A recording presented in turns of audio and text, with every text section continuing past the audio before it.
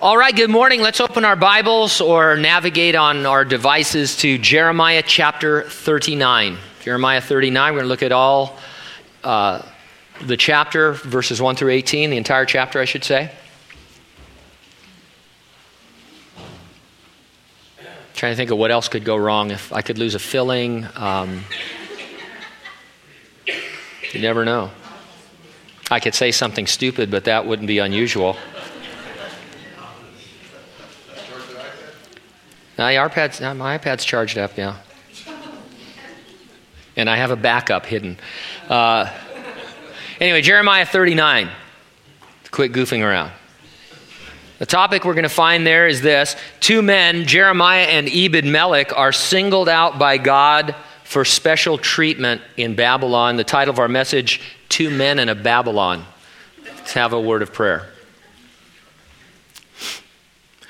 Lord, the situation in Jerusalem, very different from your point of view than it was from Babylon's point of view. And I pray that we would plug into that, Lord, understand that today so that we could have a worldview, a perspective, and an understanding that comes to us through the Holy Spirit. A biblical worldview, Lord, on what constitutes victory and what constitutes defeat. Many of us have come in here today, Lord, I'm sure feeling defeated. And from one point of view, we are defeated. Yet your word declares we are always, in every situation, more than conquerors in Jesus Christ. Help us to see that today, to understand it, and to experience it, Lord, in the midst of our trials and tribulations. We thank you and praise you. We do it in Jesus' name, and all those who agreed said, amen. See if you recognize this classic bit of movie dialogue. But that don't matter either, you know.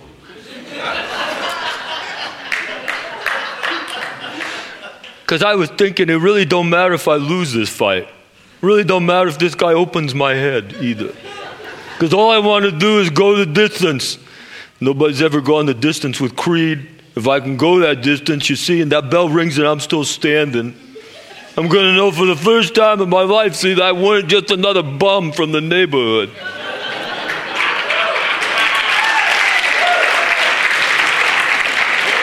I just spit all over my thing, man. It's going to drive me crazy, but I can't rub it off. So anyway, who won that first fight between Rocky Balboa and Apollo Creed? Well, Rocky Balboa lost that fight to Apollo Creed, at least technically. But because he went the distance and was still standing, he considered himself victorious, and so did we. It's good to have a strange sense of what makes you victorious. You're going to need it if you're a Christian. God's concept of victory can be very Rocky-esque. Case in point, after a brutal 30-month siege, Jerusalem falls into the hands of the Babylonians. The princes of Babylon assemble in great pomp in the gates of the city. Jerusalem's Jewish governor, Zedekiah, is captured. His sons are executed in front of him, and then his eyes are gouged out. The chief citizens are rounded up, they're shackled and deported to Babylon. In the aftermath of Israel's defeat and Babylon's seeming victory, God said something that's very strange. It's in the very last verse of the chapter, verse 18, where we read, "For I will surely deliver you, and you shall not fall by the sword, but your life shall be as a prize to you, because you have put your trust in me, says the Lord." Now these words we'll see are addressed to Ebed-Melech. He's the Ethiopian who had saved Jeremiah from the dungeon in chapter 38. The phrase that arrests our attention is, "Your life shall be as a prize to you." It means that he wouldn't die at the hands of the invaders, but it means something much more than that as well. The ESV version of the Bible translates it, "You shall have your life as a prize of war." The Holman Christian Standard Bible, as well as the Amplified Version, translates it, "You will keep your life like the spoils of war."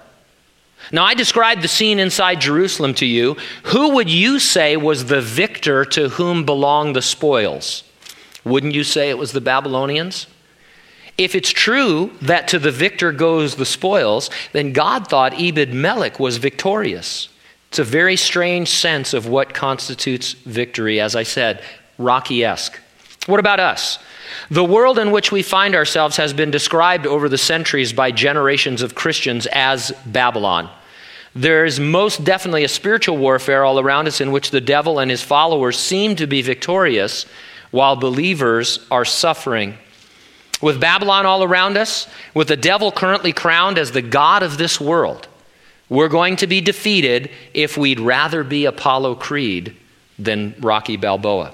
And so I'll organize my thoughts around 2 points. Number one, your victory is not in the material spoils of the kingdoms of this world, but number two, your victory is in the spiritual spoils in the kingdom of the Lord. Let's take a look in the first 10 verses at where our victory is not, I should say.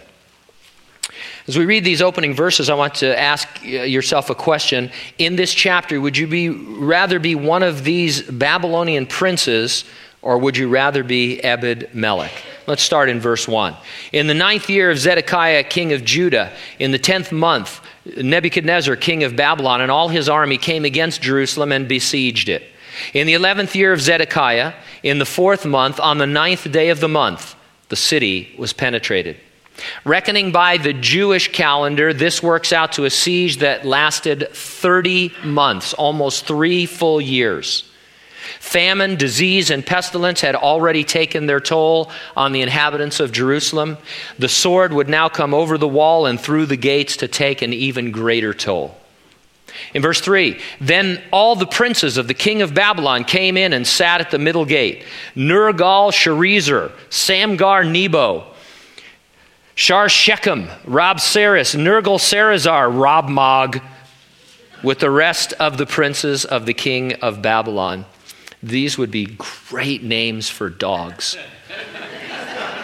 These are great dog names. So sometimes I point out, boy and girl names. These are great pit bull names, actually, yeah. What's your dog's name? Rabmag. Yeah, I bet it is. Now, gates were the place in ancient cities where the leaders would sit to govern the people. When you sat in the gates, you were recognized as ruling the city. These princes of Babylon were declaring victory, and they were doing it with pomp and pride. So it was, verse 4, when Zedekiah the king of Judah and all the men of war saw them, that they fled, and they went out of the city by night, by way of the king's garden, by the gate between the 2 walls, and he went out by way of the plain. But the Chaldean army pursued them and overtook Zedekiah in the plains of Jericho. And when they had captured him, they brought him up to Nebuchadnezzar, king of Babylon, to Riblah in the land of Hamath, where he pronounced judgment on him. Then the king of Babylon killed the sons of Zedekiah before his eyes in Riblah. The king of Babylon also killed all the nobles of Judah. Moreover, he put out Zedekiah's eyes and bound him with bronze fetters to carry him off to Babylon. To seal their victory, kings would capture and humiliate the conquered monarch. The Babylonians left no doubt who had won and who had lost. Verse 8, and the Chaldeans burned the king's house and the houses of the people with fire. They broke down the walls of Jerusalem. Then Nebuzaradan, the captain of the guard, carried away captive to Babylon the remnant of the people who remained in the city and those who defected to him with the rest of the people who remained. Line upon line, this narrative is designed to show you the complete victory of the Babylonians. Verse 10, but Nebuzaradan, the captain of the guard, left in the land of Judah the poor people who had nothing and gave them vineyards and fields at the same time. How very Robin Hood of them to give the poor land and such. But it's actually a very good political strategy. They took away all of the people with means. They took their land away, obviously. And the poor people who had nothing before, the slaves and the poor, gave them their lands. Because really, Babylon, you see, they didn't really even want to conquer Jerusalem. They just wanted tribute from Jerusalem. They just wanted to rule over Jerusalem. They weren't excited about a 30-month siege where they had to supply their army and, have casualties of their own. But since the Jews wouldn't surrender, They had no choice. And so now that they had won their victory, they established a peace with the poor people and said, hey, this is now your vineyard. And of course, they would pay tribute to Babylon, which is all they really wanted from the beginning. And if you're a poor slave and you never had anything to begin with, you'd happily pay tribute to Babylon because, you had nothing before, and now you had something. And so it's a very shrewd political strategy. In every way possible, you see that Babylon was victorious over Judah. At least they were from a purely material point of view. But spiritually speaking, we know something else was going on. God had raised up Babylon as a tool in order to discipline his unrepentant people. From that point of view, this wasn't a victory for Nebuchadnezzar. His involvement was incidental to a deeper purpose of God. We need always to bear in mind that God, who has begun a good work in us, will continue to conform us into the image of his Son and our Savior, Jesus Christ. That is a work that is always going on, no matter what else is going on. Since we are in the world, currently ruled by the god of this world, we can expect Babylon to seem victorious, yet all the while we know God is overruling for our good and his glory. Think of it this way. There was one moment in time in human history that seemed to be the greatest triumph for the devil. His moment of absolute victory over God when he accomplished what he had been trying to do for centuries. It was at the cross when Jesus Christ was crucified and died. From the beginning of human history, Satan had tried to stop Jesus from coming by murdering. Now, we're told in the Old Testament, in the book of Genesis, that Cain slew his brother Abel. And in the New Testament, it says that he was of that wicked one when he did that.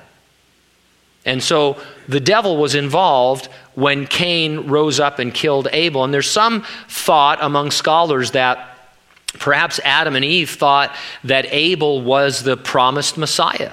You and I have the progressive, complete revelation of the Word of God, Old and New Testaments.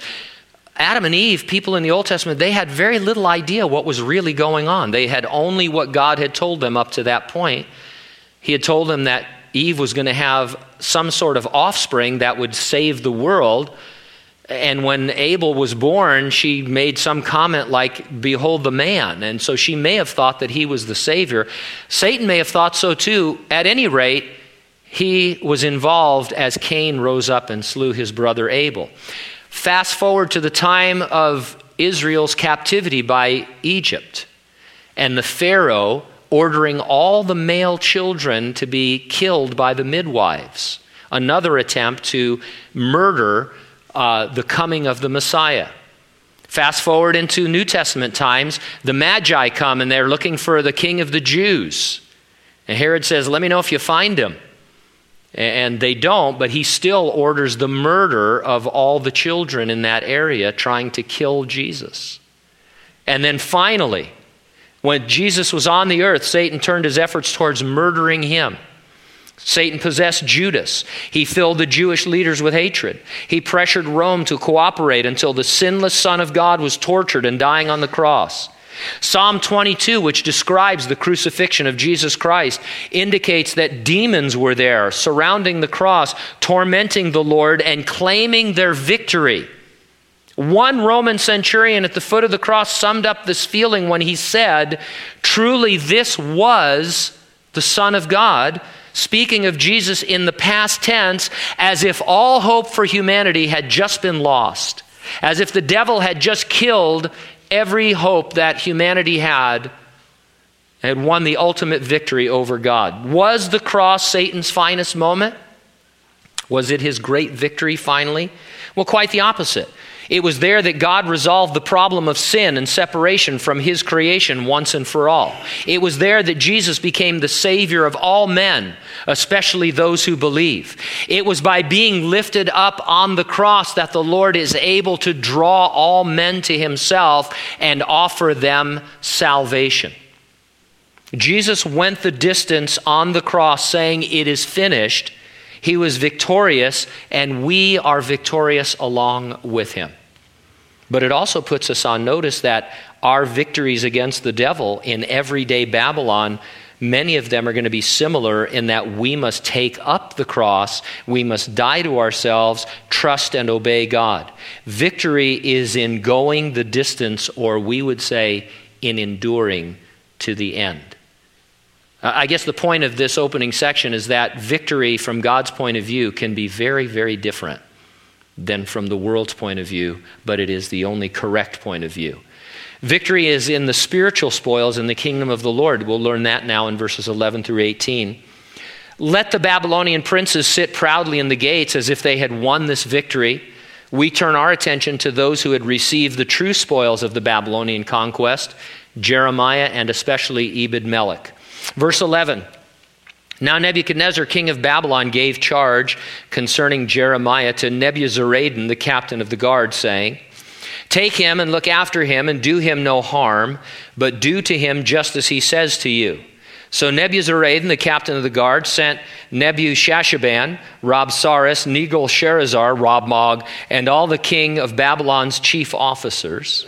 And they sent someone to take Jeremiah from the court of the prison and committed him to Gedaliah, the son of Ahiakim, the son of Shaphan, that he should take him home. So he dwelt among the people. Now we're going to see in chapter 40, Lord willing, that initially Jeremiah was shackled and carried off, but during processing as a prisoner, he was recognized and set free. Jeremiah had been telling the Jews to defect to Babylon, and if they did, they would be spared. Nebuchadnezzar had heard of him through those defectors, and we'd also factor in that God was working upon Nebuchadnezzar's heart to show favor towards Jeremiah.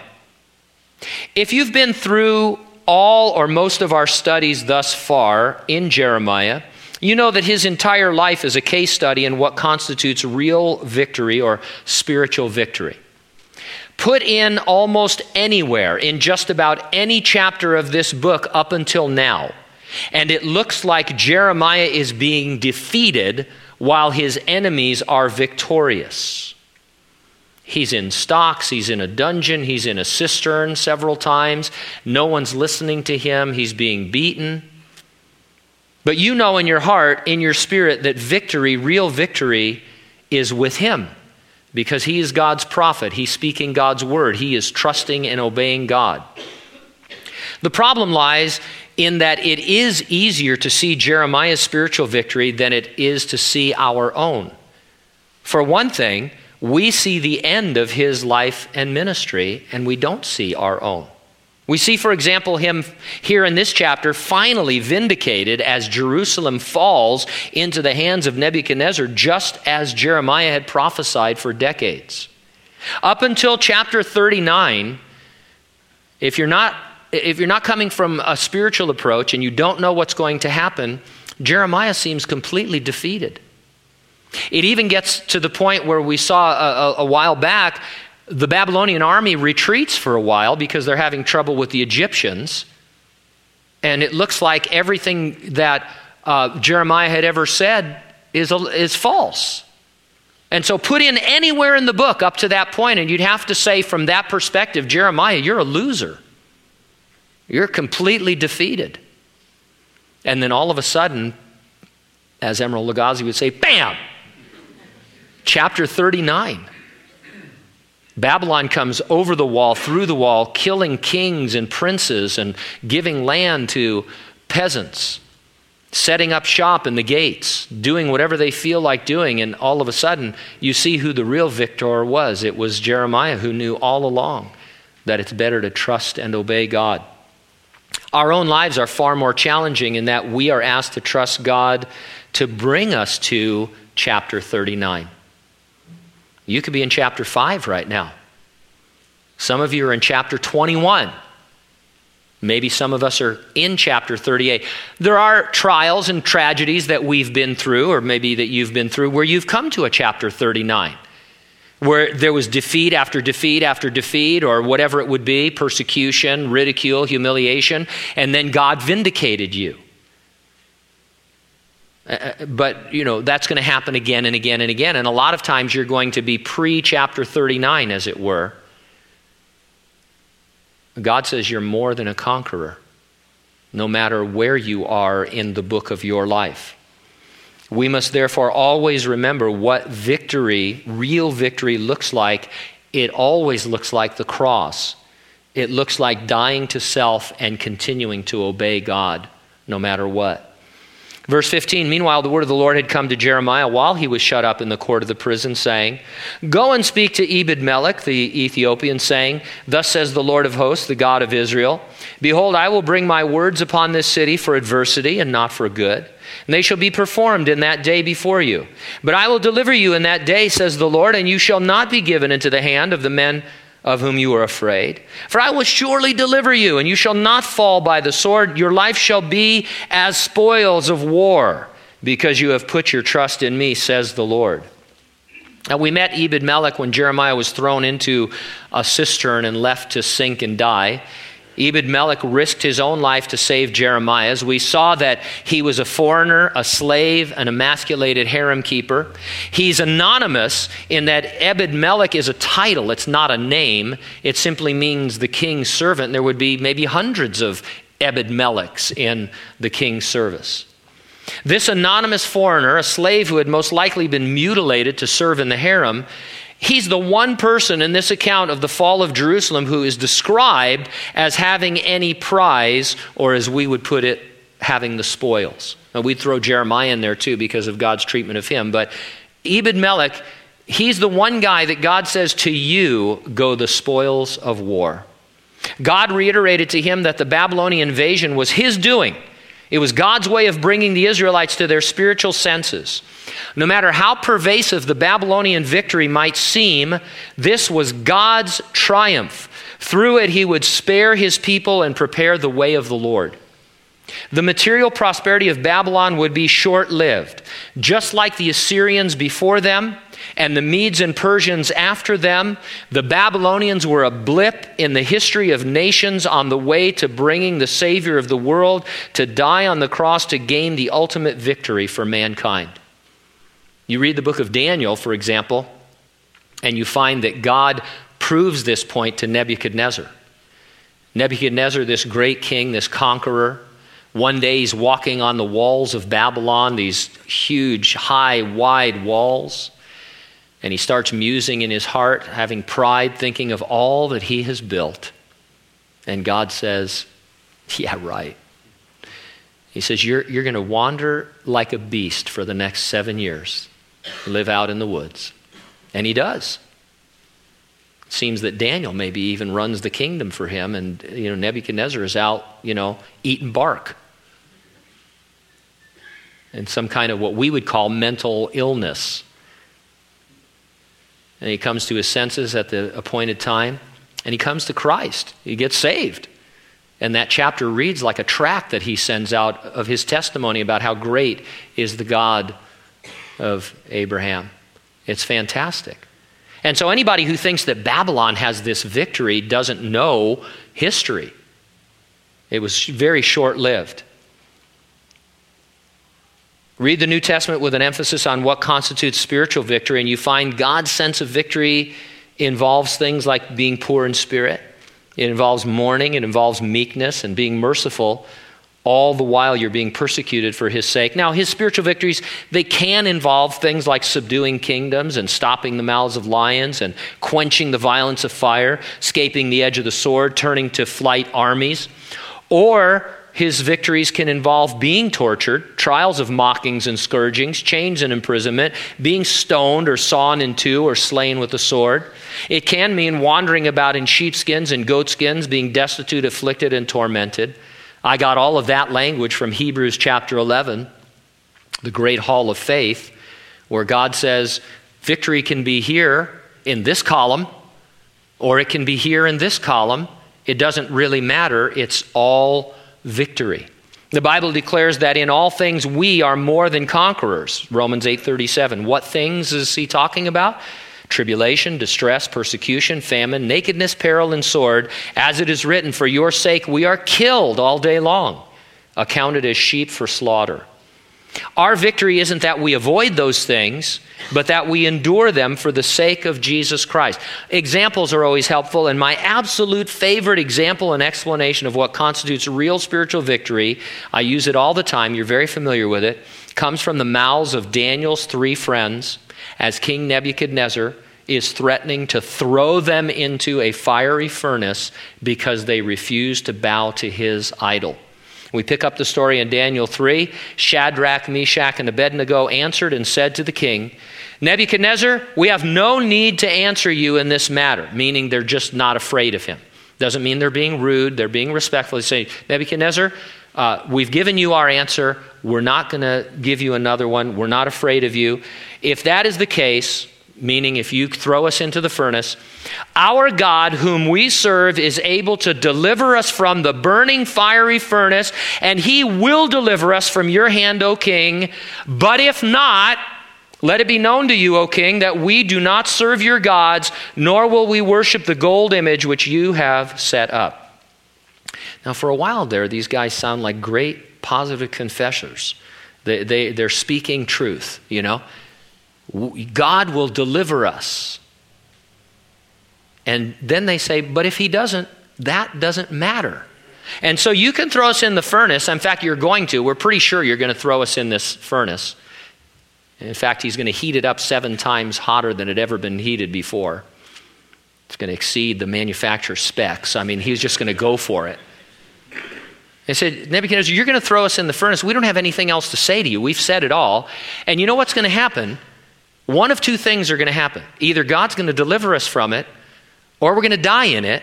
And either way, we don't care. There's nothing you can do to us. We are the victorious people in this situation. We've conquered you because we know the Lord.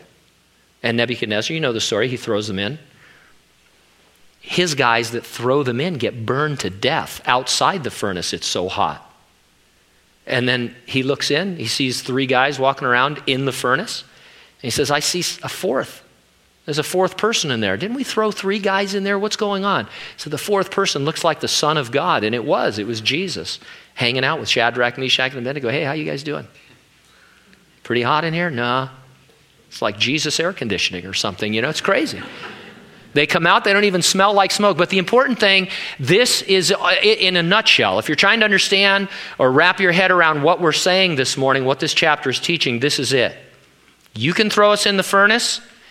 It doesn't matter to us. We're either going to burn in there or be delivered from there. Either way, we are already more than conquerors in Christ Jesus. It doesn't matter.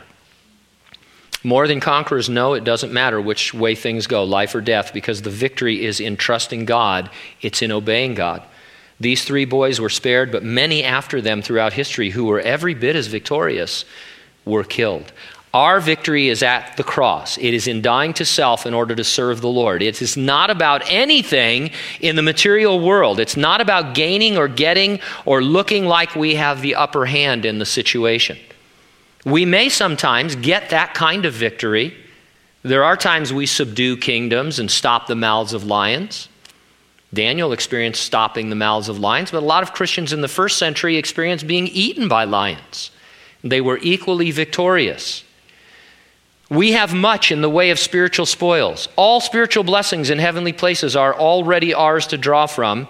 Because of the indwelling Holy Spirit, we can effortlessly produce the fruit of the Spirit. Why don't we always act and react spiritually? Well, obviously the primary reason is that we're still in bodies of flesh. And we struggle with the habits and drives of our old flesh. But at least one other reason we don't act and react spiritually, it might be that we forget God's strange but wonderful sense of what constitutes real victory. We find ourselves in a situation, a trial, an adversity, an affliction, and our natural sense of victory is to be healed, it's to be delivered, it's to be removed from it. It's to get what we need in order to look like everything is fine. It is to have a kind of victory that the world would say, well, yeah, that's a victory.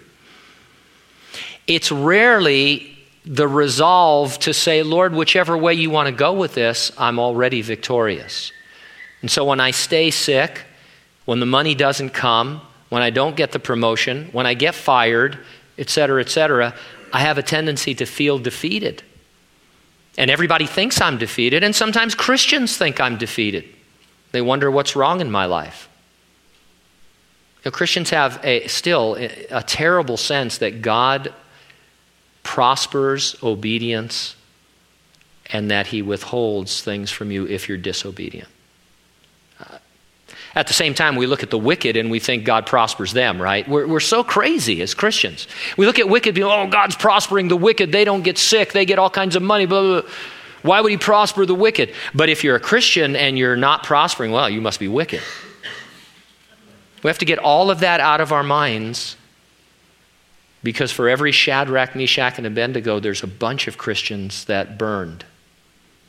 And they were all just as victorious. And our problem, as I mentioned earlier, this is the whole situation in a nutshell. You don't know what chapter you're in. You know, you look at the books of the Bible and you think, wow, I like Philemon, one chapter. I'm knocking off these one chapter books, left and right. Wow, really? This book has 50 chapters? It's going to take a while to get through my devotions. And your life, you don't know how many chapters you have in your life. And you don't know where you are in the book of your life. And that's going to be a problem. Because there are going to be times when you are just absolutely, from a Babylonian point of view, you're defeated. It's over. Other people are sitting in the gates. That kind of a thing. All I can tell you is that you have to wait for chapter 39. Because God said he began a good work in you, and he would do what? He'll perform it.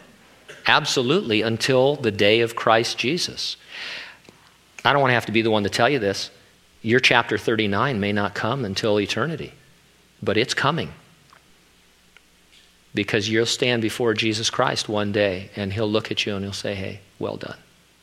You endured to the end. And so let's go the distance and remain standing at the final trumpet, at the final judgment, knowing that we are right now in every situation more than conquerors through Christ Jesus who loves us. Let's pray.